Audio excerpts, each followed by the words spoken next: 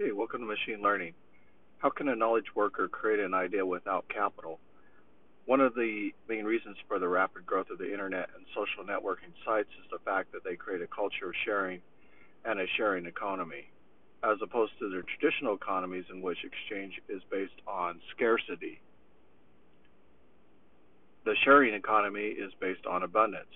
With the internet, it's easy to share ideas and knowledge, software, designs, music, videos, and even to find a peer mentor or collaborator. When I was in high school, I had to do all my homework by hand. Uh, that was true. And then when I got to college, I did a lot of my work by Mathematica. Okay, so I did it by hand, and then I ran the same equations in Mathematica and proved that it was correct. And I took Mathematica, I learned Mathematica when I was doing linear algebra, and I really liked it. And I was able to do 3D plots of my equations, and that was kind of exciting because when I went into 3D graphics, um, I could visualize a lot of the equations because I'd already done it in Mathematica. Today, you can search for the right software, get the program for free, or even crowdsource the work to a great way to find a resource. Software is designed to be useful and shared in today's world. Real success is determined by how much you give, not how much you own.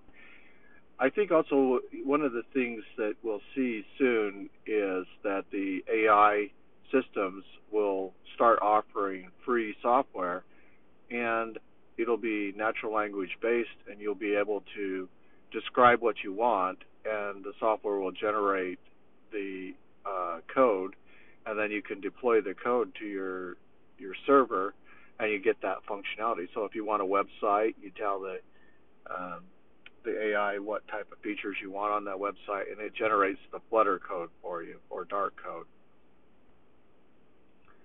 This is the main reason behind the commons, an area of common interest and resources owned by all but managed by none. The common is a resource that belongs to the public. Today we call that common GitHub. GitHub is owned by Microsoft, but your content is your content, and it's shared by other. You can share that content with other people, and they can build on your content. It's open for use and free for everyone, but it should be respected. It's a common resource and available to all. So once you have like the open source group, and the commons can extend to other things other besides just software, but the commons is an area that is very interesting in terms of an advanced idea. The advanced idea is the United Order, living the law of consecration, or a higher law, where things are shared according to your needs, and so you're given according to what you need and your resources to build the future, and that's a very powerful concept. I hope it does happen again. The United Order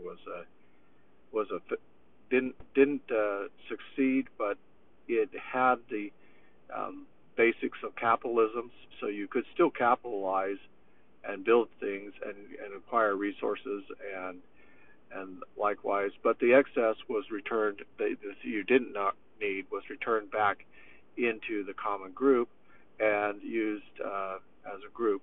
So even when the family, I've been thinking about that, how we could use a common resource and then give according to what people need. The economy of contribution is based on the idea that we have enough to share for everyone, and that sharing should be done by free choice. It should not be done by force. And so that's the key element there. If I share my knowledge and give my time, I can create value and income without owning anything. The idea that we have own something to create value and earn respect is outdated. I can share my knowledge and get paid for it. And that's kind of what I'm doing here. I'm sharing my knowledge with you and getting paid for it. Another way to create value is to connect people and create networks. And that's what the internet has done. It's basically a giant network. It's not actually a community. You have to separate the two. Community is where you're talking with people who care about you and they like you. Um, Networking is impersonal. It's sharing ideas. It's collaborating, but not necessarily building a relationship.